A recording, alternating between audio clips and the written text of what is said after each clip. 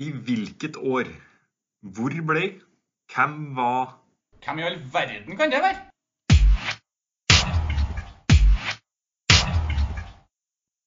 Hei og hjertelig velkommen til en ny episode av Idrettslinja. Mitt navn er Per Asbjørn, og som vanlig sitter jeg her med Mats. Forrige uke så hadde vi besøk av Jonas Giæver når vi tok for oss Manchester United i quizen vår. Den har ikke vært ut i mer enn et drøyt døgn når vi spiller inn det her, men vi har likevel hørt fra noen som har prestert virkelig godt denne uka her. Har vi det, Mats? Det har vi absolutt, og den høyeste poengsummen vi har fått inn etter en dag, cirka som du sier, den er så høy at jeg blir veldig imponert om det er noen som slår den. Denne summen kommer fra en vi begge kjenner ganske godt, eller egentlig veldig godt, Per, Thomas Solum Lystad. Han leverte hele 52 av 53 mulige poeng, og det må jo sies å være ekstremt imponerende. Utklassing av både deg og Giæver, det. Ja, men det er jo litt sånn, det er jo egentlig for sykt.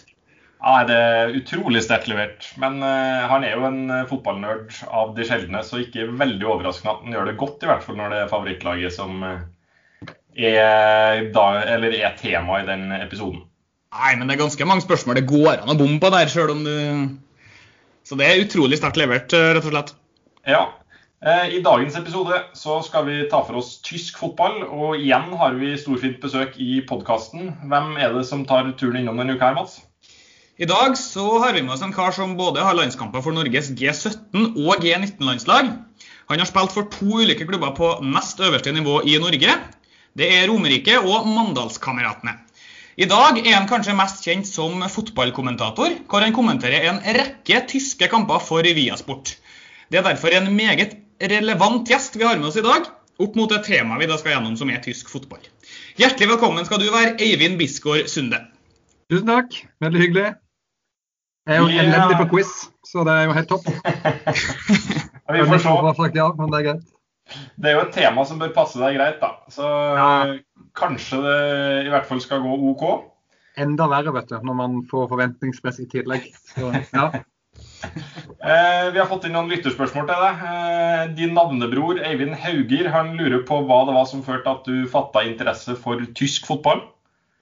Nei, det var egentlig ganske tilfeldig at jeg har blitt sånn veldig gira på det. Jeg begynte, da jeg var liten så var jeg jo interessert i alt mulig slags fotball på en måte. Da var jeg bare interessert i fotball, men hadde ikke sånn der forkjærlighet på Tyskland da. Men jeg begynte å jobbe som kommentator i Eurosport for 7-8 år siden, og da hadde Eurosport Bundesliga. Og så fikk jeg kommentere noen kamper der, og så da vekket jeg egentlig liksom, jeg begynte å lese om det og se mye Bundesliga, så ble jeg veldig, veldig interessert. Jeg synes at det var veldig spennende, så jeg synes det var en litt sånn, jeg var litt lei av liksom Premier League og litt lei av liksom sånn pengekarusell og moderne fotball liksom, så da var jo tysk fotball en sånn fin motvekt egentlig, selv om det er liksom en del av det, men det er jo fortsatt en del ting i tysk fotball som er litt annerledes og som kanskje er litt mer sånn tradisjonelt og som gjør det til at det er litt mer en sånn folkesport fortsatt da. Ja, det her er jo litt av det dere snakker om i podcasten der du er en del av en trio i Dritte Halbzeit. Så for dem som er interessert eller fatter litt interesse for tysk fotball, så er jo den absolutt verdt å høre på. Veldig mye av det som tas opp der. Ja, tusen takk. Det er veldig gøy å drive på med, så vi har fått god gang på den, synes jeg. Absolutt. Videre så har en som heter Vegard sendt inn spørsmål om hva som er ditt favorittøyeblikk som kommentator.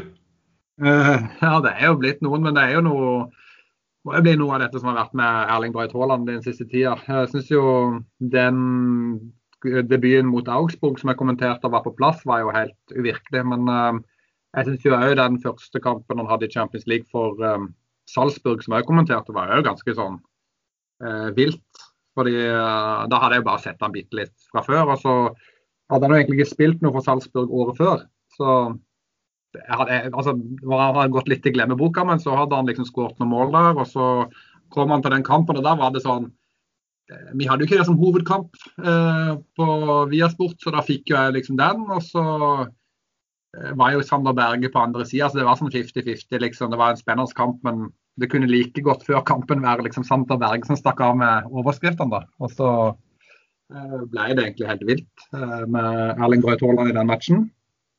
Og så har jeg et veldig godt minne fra første hjemmekampen til Erling Braut Haaland altså i Dortmund når jeg var på Signal Iduna Park eller Vestfalen stadion der.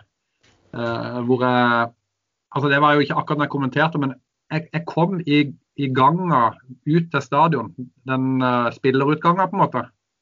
Akkurat samtidig som Erling Braut Haaland skulle ut og varme opp til sin første hjemmekamp da. Så plutselig så var jeg samtidig som han inne i den lille gangen, og det er sånn veldig trang, det er som en sånn tunnel, ikke sant? Så og så tok jeg et bilde av det, jeg tok et bilde når jeg var rett bak han, og det synes jeg har vært veldig, det er et øyeblikk jeg kommer til å huske sikkert til jeg dør da, for da skårer han jo 2 mål etterpå. Ja, det har blitt en brukbar start i tysk fotball for Haaland, det må man jo absolutt kunne si. Ja, definitivt. Men han er jo så god at det var jo litt det med den første kampen mot Genk, så tenkte jeg ikke, det var veldig bra, liksom, men det kan jo liksom ikke vare. Og så nå har det jo vart et år på en måte, så nei, han er god. Ja, fantastisk. Jeg lurer jo også selv da, litt på denne fotballkarrieren din. Jeg har jo hørt litt om den tidligere i andre podcaster du har vært med i, men hvor nært var det egentlig å få en karriere på toppnivå? Nei, jeg ble jo hentet til Vålerenga samme dag som Jon Carew da, og jeg er like gammel som han.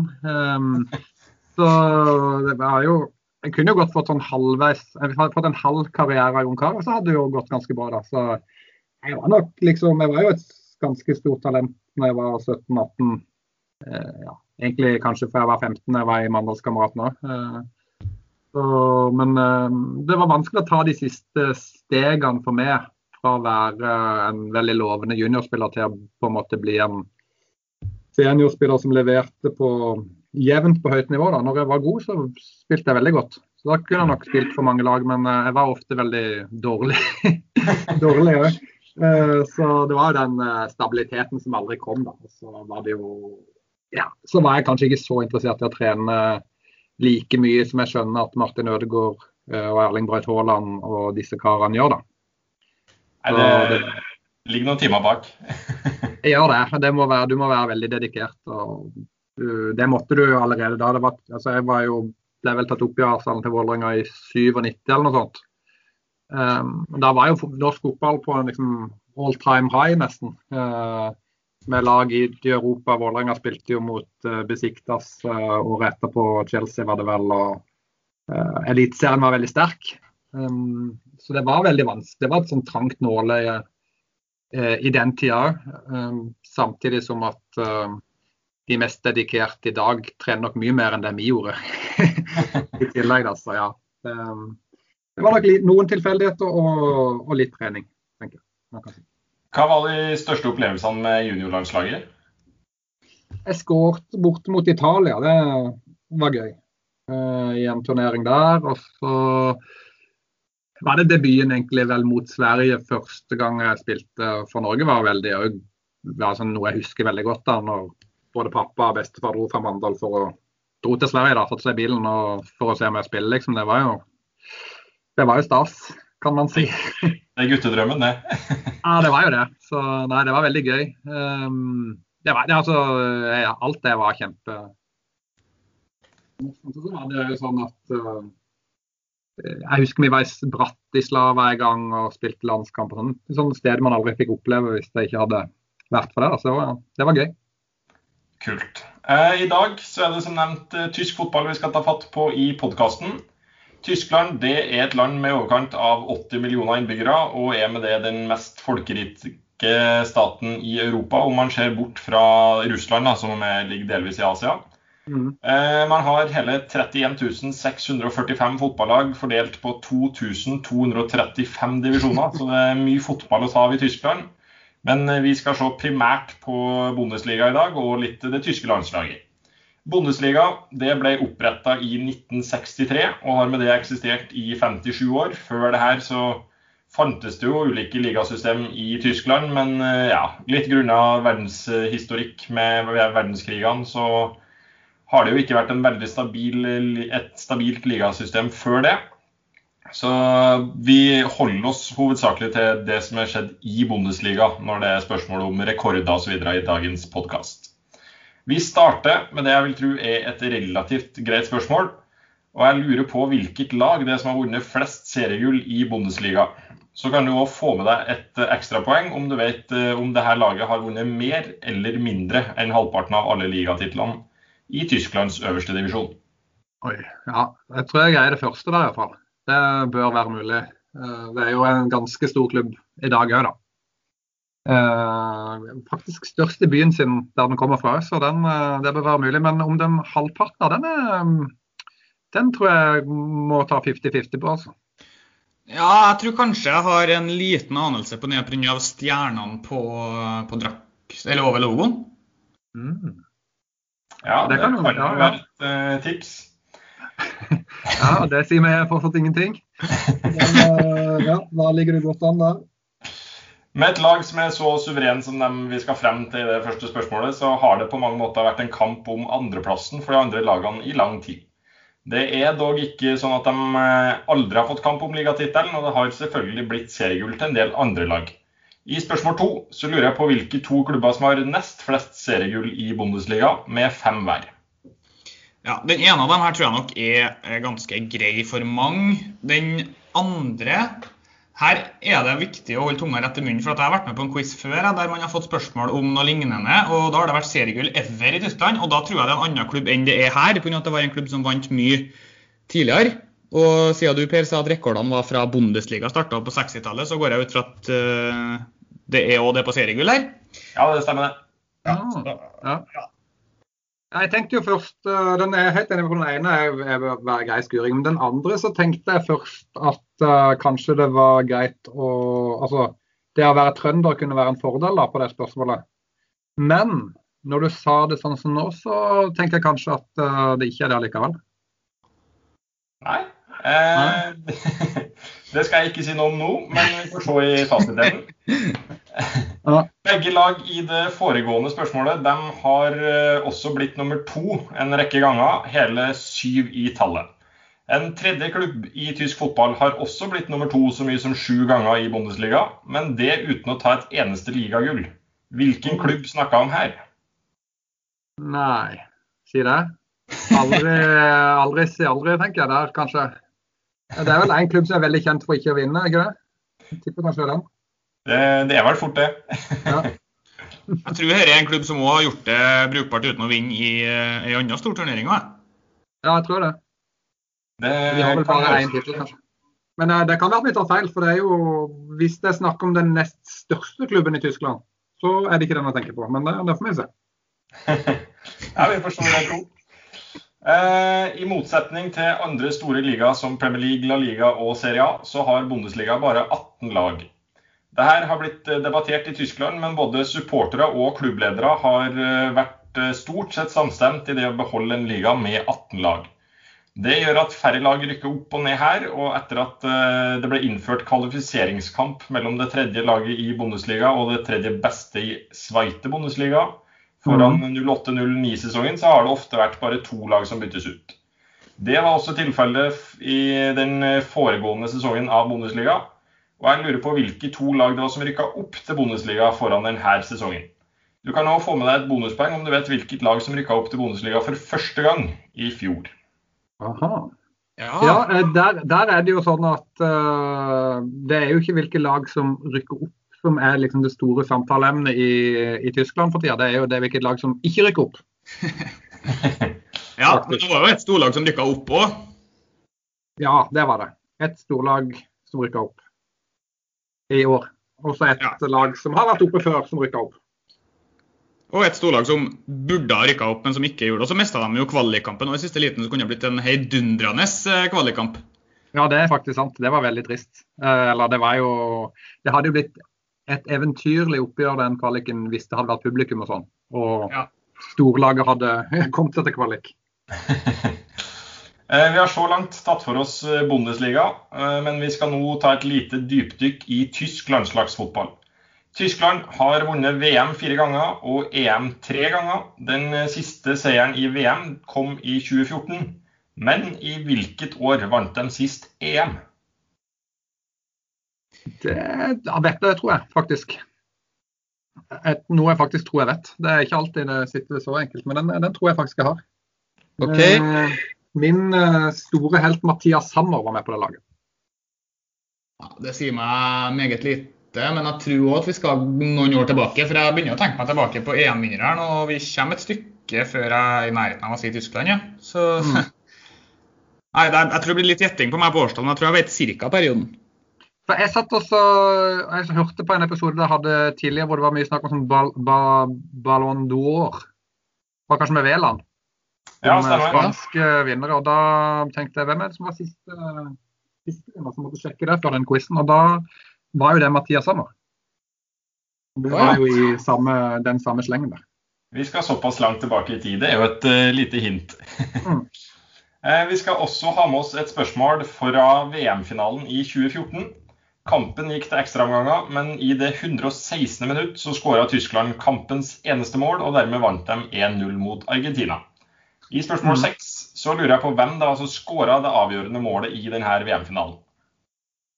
Ja, det her er jo en spiller som, kan jo gi et lite hint på det her, en spiller som nettopp har gått til PSV, og han har dermed blitt lagkamerat med en annen tysk spiller som gikk dit i sommer, nemlig min store favoritt Philipp Max, og det smerter jo mitt Augsburg-hjerte litt da, at han dro, men jeg synes jo det er godt at han ikke trodde en annen Bundesliga-klubb enn Max da, men denne spilleren har også altså dratt til PSV. Jeg synes jo det er veldig trist at Philipp Max er dratt fra Bundesliga, punktum, for nå er jo Max Philipp kom tilbake igjen til Bundesliga. Ja. Og det var jo en klassisk kommentatorduell når Philipp Max spilte mot Max Philipp. Ja, den er stor. Men det er vel kanskje en litt større spiller enn Max det her, Mats? Ja. Kanskje ikke lenger da. Nei, faktisk ikke. Kanskje ikke noe lenger. Det kan jo være et hint på veien. Det har jo gått veldig dårlig med de som spilte i den VM-et da. Ja, det har for så vidt det. Det er flere der som ikke har fått helt den karrieren man hadde trodd det skulle bli. Med et lag som stadig er i mesterskap, så er det en rekke spillere som har spilt et betydelig antall landskamper. Og totalt så har 12 spillere mer enn 100 landskamper for Tyskland. Og det er også 2 som har det for Øst-Tyskland, og man skal regne med dem, så da kan vi jo si at vi er oppe i 14. Jeg lurer på hvem det er som har flest landskamper med sine 150, og så kan du også få med deg et bonuspoeng om du vet hvem som har flest mål for det tyske landslaget. Ja, jeg har jo liksom glemt den her som jeg ble satt, så jeg bare har svart i vei her, men en godt svar på den. Kjør på. Der tror jeg det er en spiller som har delt jobb med Jan Åge Fjørtoft i tysk fjernsyn etterpå, faktisk. Hvis det er et hint. Ikke for meg, men kanskje for en del andre. Nei, han har vært ekspert på Sky, og det har jo Jan Åge Fjørtoft vært. Jeg tror de ofte har byttet på en måte å være, altså de har hatt annenhver jobbhelg og sånn opp igjennom. Så han har jeg faktisk møtt når jeg har vært i Tyskland. Så det synes jeg var veldig stas da. Han er jo en ekte legende. 2 enorme profiler der altså. Fjørtoft og mannen vi skal frem til spørsmål 7. En spiller kan bli den neste i rekka med 2 kommende landskampene som venter nå i landslagspausen. Eller om man skal kalle det pause eller ikke, derom strides jo de lærde. Men i de 2 neste landskampene så er det en som kan runde 100 landskamper. I spørsmål 8 så lurer jeg på hvem det er. Jeg kan jo si så mye som at han står med 98 da, per nå. Ja, det skjønte i hvert fall mattelæreren her som når det var 2 kamper for å nå 100.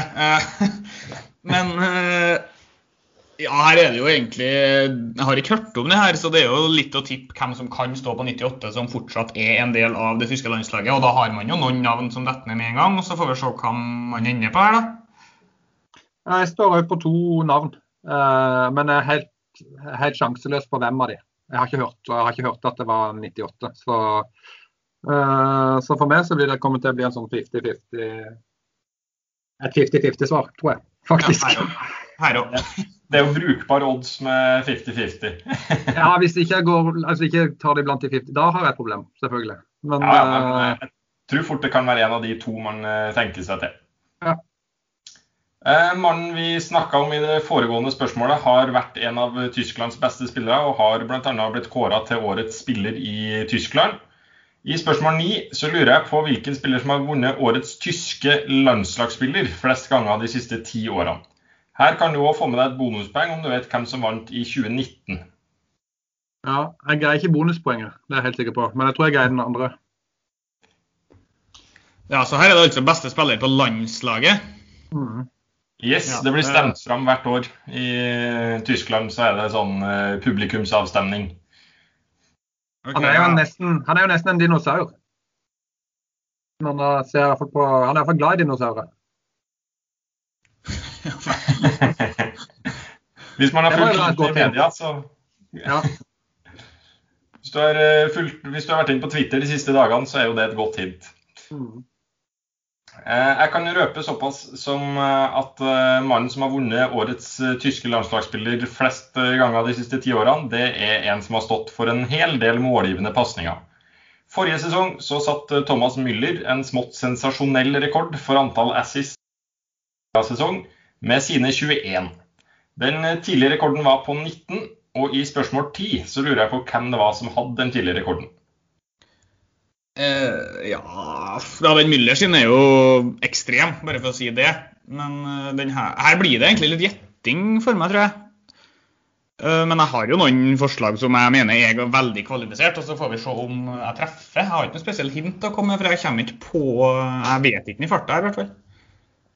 Nei, jeg tror liksom hvis man kommer med hint, så er det lett å skjønne hvem det er, kanskje. Da er det fullt mulig å ta det. Det er jo det. Han spiller i kortbukse, liksom, fotballdrakt, har fotballsko på. Så, ja. Framover i banen. Ja, da ble det et alternativ mindre for meg. Man blir vel litt overrasket når man hører navnet. Det kan vi jo si. Vi har tidligere vært innom det med flest mål og kamper for det tyske landslaget, og nå skal vi innom nettopp det i Bundesliga. I spørsmål 11 så lurer jeg på hvem som har rekorden for flest mål i Bundesliga, og hvem som har rekorden for flest kamper i Bundesliga. Det med mål bør jo være ganske sånn enkel skuring, synes jeg. For det er en sånn ordentlig legende som har et ordentlig sånn tysk fotballnavn. Jeg tror flest kamper tror jeg er verre faktisk. Selv om jeg tror jeg vet hvem det er jo. Jeg tror hvis du har hørt Erik Soler sin han var i en eller annen podcast, eller om det var i Heia Fotball, hvor han fortalte om denne spilleren som han har spilt sammen med, som jeg tror er den som har flest kamper. Men han er i hvert fall i den klubben som Erik Soler var i da. Ja, jeg har også noen navn som detter ned ganske fort der, som jeg kommer til å tippe, og spesielt på det med antall mål, så høres det ut som jeg er på ganske samme kurs som Eivind, og det er jeg jo glad for å høre. Ja, det er bra. Med de rekordene unnagjort, så skal vi se videre på tyske klubber i Champions League. Tilbake i 2012-13 så møttes Bayern München og Borussia Dortmund i Champions League-finalen, og kampen endte 2-1 i favør Bayern. Jeg vil vite hvem det var som skåret det avgjørende målet i denne kampen. Ja, den kommer ikke jeg på helt i farta, kjenner jeg, men den bør man jo ta. Jeg husker jo at jeg har sett kampen, men hvem i all verden som skåret avgjørende målet der da? Ja, nei, ja, det er jo som alle andre egentlig på det laget, så ble jo han en Bayern-legende etter hvert han også. Som er kjent for å skåre eller noen spesielle typer mål, men det målet som han avgjorde finalen med var ikke et sånt type mål. Det høres ut som Eivind er veldig på riktig kurs i hvert fall. Bayern og Dortmund, de er for øvrig 2 av 3 tyske klubber som har vunnet Champions League. Bayern har vunnet hele 6 ganger, og er med det turneringens 3. mest suksessrike klubb. Dortmund har vunnet 1 gang, og har som nevnt også da en tapt finale. I spørsmål 13 så lurer jeg på hvilken 3. tyske klubb det er som har vunnet CL, og så kan du få med deg hele 3 ekstra poeng om du vet hvilke 3 øvrige klubber som har spilt en Champions League-finale. Ja. Jeg tror jeg greier det også. Jeg tror det er samme... Jeg tror det er en veldig stor klubb i tysk fotball. Enkelt og greit. Jeg kan ikke si noe mer. Det er mange store klubber, en tradisjonsklubb. De 3 andre der som har vært i finale, det tror jeg blir verre for meg. Der kom jeg ikke på, der tror jeg kom på en. Jeg tror ikke jeg greier de to andre der, dessverre. Som på stående fot, da må jeg gjette. Der er jeg helt enig med alt du sier, egentlig, for at jeg også mener jeg har den vinneren, og at det er en tradisjonsrik klubb, og så kommer jeg på en annen finale, og så sliter jeg på de to siste. Det blir vel å tippe to klubber som har vært ganske store, da. Så det blir jo på en måte litt sånn, kan treffe, men jeg er langt fra sikker på den der, altså. Dere er nok ikke helt på ville veier, men dere gjetter litt blant store lag. Det kan jo fort bli treff der. Men de har jo hatt tyske klubber som har vært langt i, altså Magdeburg for eksempel vant jo, men det var jo cupvinnercupen, tror jeg. Det var jo Øst-Tyskland da. Ja, men jeg tror ikke det var... en av de klubbene vi skal frem til her, de har hatt minst en nordmann på laget. Den ene av de nordmennene som har spilt der, har for øvrig også spilt en Champions League-finale, om det kan hjelpe litt på veien i forrige spørsmål. Mange norske spillere har blitt hentet til tysk fotball, og i en periode så var det en rekke nordmenn som spilte også i Zweite Bundesliga. I toppdivisjonen så er det totalt 51 nordmenn som har spilt, og den første av dem ble hentet til selveste Bayern München i 1979. Jeg lurer på hvem det var som var den første nordmannen i Bundesliga. Ja, han her tror jeg vi faktisk har vært innom i en tidligere quiz, Per. Jeg tror det var du som laget den også, og det tror jeg, om jeg tenker på riktig mann, og det er jo ikke sikkert, men da tror jeg det var den quizen som omhandlet Fair Play. Vi var innom en mann her. Ja, jeg ble litt sånn, jeg synes det var veldig bra at det, altså med Bayern München, det hjalp meg i hvert fall. For der... når jeg satt og tenkte, så var jeg ikke på det navnet da. Men det er jo ikke så mange som har vært i Bayern München av nordmenn, så jeg tror jeg skal greie den da. Et hint der kan jo være at han har et veldig likt navn som han der, som røyk på den der smellen med de der energigreiene for noen år siden. Den der Grimstad, som var så sykt rik. Ja, det stemmer. Jeg trodde liksom en stund der at han, vår mann her, hadde slått seg opp der, men han hadde jo ikke det da. Nei, jeg har hørt faktisk Heia Fotball her, med nettopp denne mannen, ganske nylig, og der fortalte han jo denne historien, så det er godt mulig du er på riktig kurs her. Ja, det er godt. En nordmann som aldri har spilt i Bundesliga, men som likevel har hatt en viktig rolle i en tysk klubb, er Ståle Solbakken. Grumann overtok Köln i 2011, og dessverre gikk det ikke helt veien for Ståle Salvatore.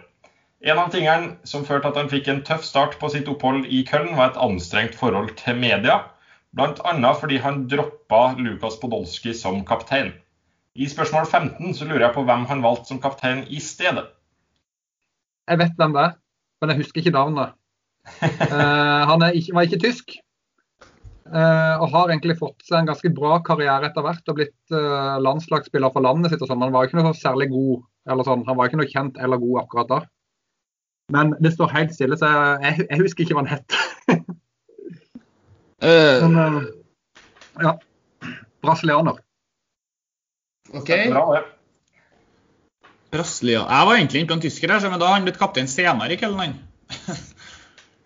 Ja, det kan være at jeg husker feil da. Dette er jo før jeg begynte å følge Bundesliga veldig tett da. Men jeg var ganske sikker på at det var en brasiliansk stopper, som jeg ikke husker hva heter. Det høres fornuftig ut å gå for en brasilianer her. Ja. I den neste kategorien så skal vi ta for oss 5 spillere, og jeg gir dere noen opplysninger om spillerne som forhåpentligvis kan lede dere på riktig vei. Basert på opplysningene så skal dere komme frem til riktig spiller, og felles for dem alle er at de har spilt i Bundesliga. Da begynner vi med det som da er spørsmål 16, og han her er den eneste spilleren som har skåret i hver eneste kalendermåned i løpet av de 10 siste sesongene i Bundesliga. Han har spilt 85 landskamper for et lag som kvalifiserte seg til VM i 2018, men som ikke var i VM i løpet av denne spilleren sin landslagsperiode. Det meste av karrieren har han spilt i Bundesliga, og han har blant annet blitt toppskårer i Europa League, samt at han har skåret nesten 200 mål i Bundesliga. Hvem skal vi frem til her? Oi, den er spenstig. Her er det jo vanskelig å gi... Du kommer jo med hintene som trengs her egentlig, så her blir det jo bare å tenke litt gjennom. Det er en spiller som faktisk klarer meg ganske fort, og det er en spiller som dere har snakket ganske mye om i drittet, Eivind. Jeg tenker jo at det kan være det, at det kan være han som er Ja, som har satt mye rekord i Tyskland. Og ikke er tysk, da. Men jeg er ikke helt sikker, faktisk. Men jeg tror vi er inne på samme mann, ja. Ja. Ja, det blir spennende å høre i fasitdelen om det er riktig. Den neste spilleren vi skal ta for oss har spilt 500 offisielle A-kamper for en av Tysklands største klubber. Han er blant spillerne med mer enn 100 landskamper og har også spilt i Premier League.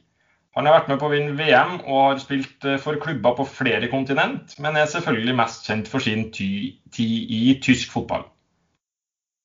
Ja, den tror jeg tar. Jeg tror han var veldig viktig for sin klubb når han var i Tyskland i veldig mange år, og på det tyske landslaget. Og så dro han til en storklubb i Premier League, og så gikk det helt feil. Så forsvant han bort derfra etter hvert og har en kjent kjæreste som spiller tennis. Som spiller tennis, ja. Ja. Ja, nei, jeg skal nok klare å komme på noen forslag her, jeg også. Men om jeg treffer, det vet jeg ikke, altså. Nei. Jeg tror jeg kan være at jeg tar feil. Jeg er dårlig på quiz, men jeg tror den er grei. Det bør være mulig for deg å ta den, Mats. Videre skal vi til en spiller som har spilt i en tysk hovedstadsklubb. Han har vært landslagskaptein og skåret i et VM-sluttspill, samt at han har hatt en relativt stor spillerkarriere både i hjemlandet og i andre liga. Etter spillerkarrieren har han blitt trener og vunnet både serie- og cupgull i hjemlandet, samt at han har trent et tysk lag uten nevneverdig suksess. Hvem skal vi frem til her? Ja, den høres grei ut for første, nå skulle jeg til å si øyekast da, men jeg vet ikke hva det synonymet er når det gjelder lytting, men den her tror jeg har, og ja, skåret i VM er jo et veldig godt hint i hvert fall, og ja, du kommer med veldig gode hint her, Per, så jeg vil ikke tilføye noe mye egentlig ikke. Ja, jeg kan være enig i det. Da går vi videre, vi. Den neste vi skal frem til er en mann som har hatt et omflakkende fotballiv. Han skiftet klubb hele 16 ganger i løpet av karrieren og spilt aldri mer enn 3 sesonger i noen klubb. Han har likevel hatt stor suksess og har blitt toppskårer i både Bundesliga og Serie A samt Europa League. Hvem tror dere vi skal frem til her? Oi. Den greier ikke på stående fot i det hele tatt. Jeg håper du har noe mer der, Per. Per, vet ikke om... Det er Mats som er efter med. Sorry. Ikke så veldig. Den der synes jeg var litt tøff, kjenner jeg med en gang i hvert fall. Det var så mange klubbskifter. Ja. Ja, det kan jo ha noe med at han ikke helt slo gjennom i starten av karrieren, og så tok det seg opp etter hvert. Serie A og Bundesliga og Europa League? Det stemmer det. Ok. Den siste vi skal frem til i denne kategorien, han har spilt mer enn 350 kamper i Bundesliga, og var en del av det tyske landslaget i 10 år. Han fikk dog bare 4 landskamper, men har spilt i en Champions League-finale og vært involvert i 3. Oi. Han skåret 16 mål i sine 2 første sesonger i Bundesliga, hvilket er overraskende mye for en spiller i hans posisjon. Han har for øvrig også hatt et kort opphold i portugisisk fotball. Hvem skal vi frem til her? Ja, det var faktisk nok et navn som slo meg underveis der. Jeg skal ikke si hvilket hint det var, for det blir kanskje litt lett, men den tror jeg at jeg har. Jeg har i hvert fall et artig svar på den, synes jeg selv. Ja, nei, dette her sier meg ingenting. Det tyske landslaget i 10 år og bare fått 4 landskamper, det tenker jeg keeper med en gang, men så når det har så mange mål, så tenker jeg at det ikke keeper likevel, og da, altså, det her er egentlig helt lost. Ja, vi får se da, hva Mats kommer opp med i del 2, og om du klarer å komme frem til noe fornuftig svar her, Eivind. Ja.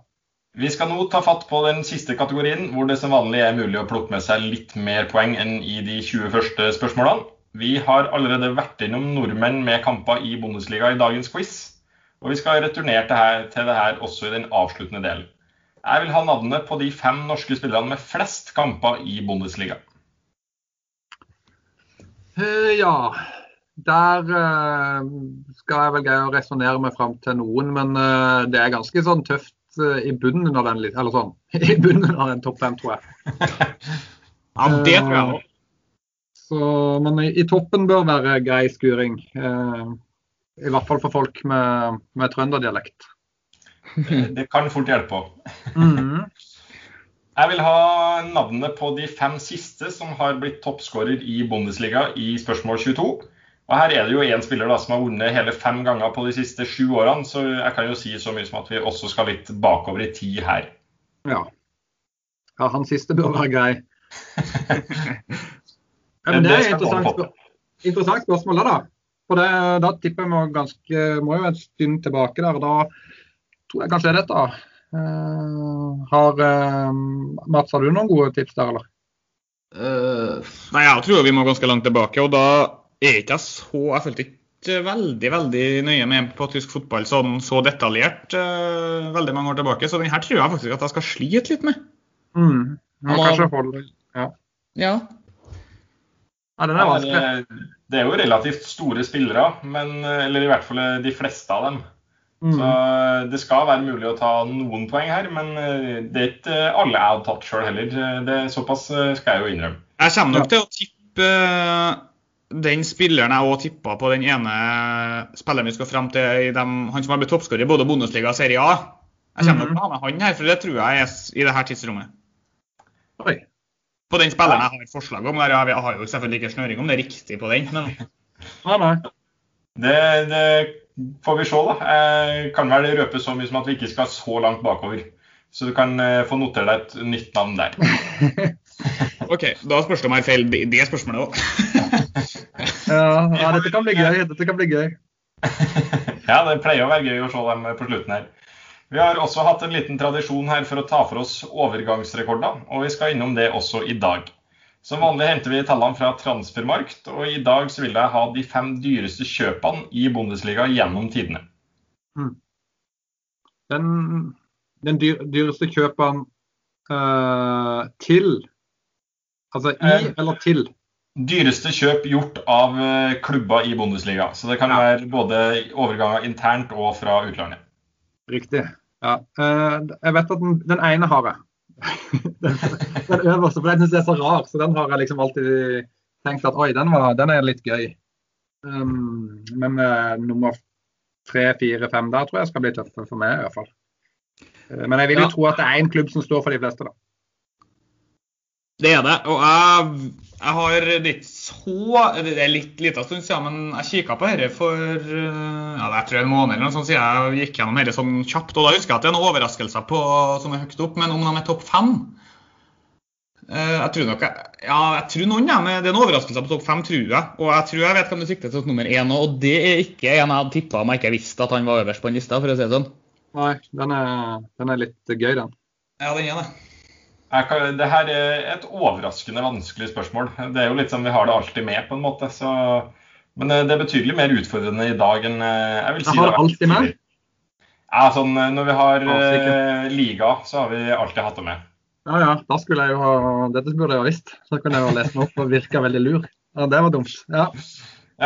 Og så i spørsmål 24 så vil jeg også ha med de 5 største salgene fra en tysk klubb, så da er det både salg internt og til utlandet. Ja, den er litt gøy. Ja, den er kul. Og der har det kommet noen i sommer og sånt, som jeg tipper kanskje er inne på den lista. Ja. Men ja, det blir gøy, det blir gøy altså, fordi da må man resonere litt. Men jeg har noen navn der selvfølgelig, men hvem? Ja, det er usikkert altså. Jeg tror jo at her kan jeg treffe på ganske mange, og så kan jeg plutselig stå med sånn 0 eller 1 også. For her tror jeg det er en del alternativ som ikke er så langt unna hverandre i pris. Ja, det er jeg helt enig. Så det blir gøy å få fasiten der. Ja. Yes, og så har vi også pleid å ha en tradisjon for å ha gjett elver i det siste spørsmålet når vi har denne type episoder om fotball. Og i dag så skal vi jo til denne VM-finalen i 2014. Jeg vil ha startelveren til Tyskland, og så vil jeg også ha navnet på arenaen hvor kampen ble spilt. Og man får da et halvt poeng riktig, så det er mulig å plukke 6 poeng her. Ja. Har du den, eller Mats? Det som litt artig, at akkurat det her spørsmålet snakket jeg sammen med noen kompiser om ganske nylig. Vi gikk gjennom lagoppstillingen her, men likevel så tror jeg ikke at jeg har 11 av 11. Men jeg kan si så mye som at det en veldig stor overraskelse i startelveren her, som ingen av oss var i nærheten av å tippe da vi gikk gjennom en elveren her. Er det? Jeg kan tenke meg til hvilket navn det du tenker på her, Mats. Ja, det spennende, fordi jeg husker starten fra det VM veldig godt, og så husker jeg at det ble noen utskiftninger, men hvordan det liksom endte opp i finalen da, det er jeg litt usikker på. Jeg tror jeg blander veldig med den Brasil-kampen her, på hvem som spilte. For det den man på en måte husker så gærlig godt. Ja, nei, det ble jo noen utskiftninger underveis der, i det VM-et. Så ja, det blir spennende. Det var dagens siste spørsmål, og så skal jo dere få noen minutter til å tenke gjennom og notere ned de siste svarene. Så kan vi jo bare, hvordan føler dere det har gått da, før dere vet fasiten? Jeg har ikke skrevet ned svar, men jeg vet jo et par som jeg på en måte er helt usikker på, som jeg er nødt til å bare tippe. Men noen ting gikk greit. Så det er vel sånn passe. Jeg er dårlig på quiz, og det gikk passe, vil jeg si. Ja, jeg er litt enig i det. Jeg tror at jeg kan treffe på mange, men så er det mange jeg er litt sånn usikker på, og da er det som regel sånn at du treffer litt og bommer en del. Så da... Det var artig for at du fikk resonert en del og tenkt litt gjennom ting, så jeg tror nok jeg skal ha en del... Det skal bli artig å ha gjennom fasiten i hvert fall. Ja, det skal bli det. Da skal dere få tenke litt på de siste svarene, og så tar vi straks fatt på svarene deres og fasit i del 2.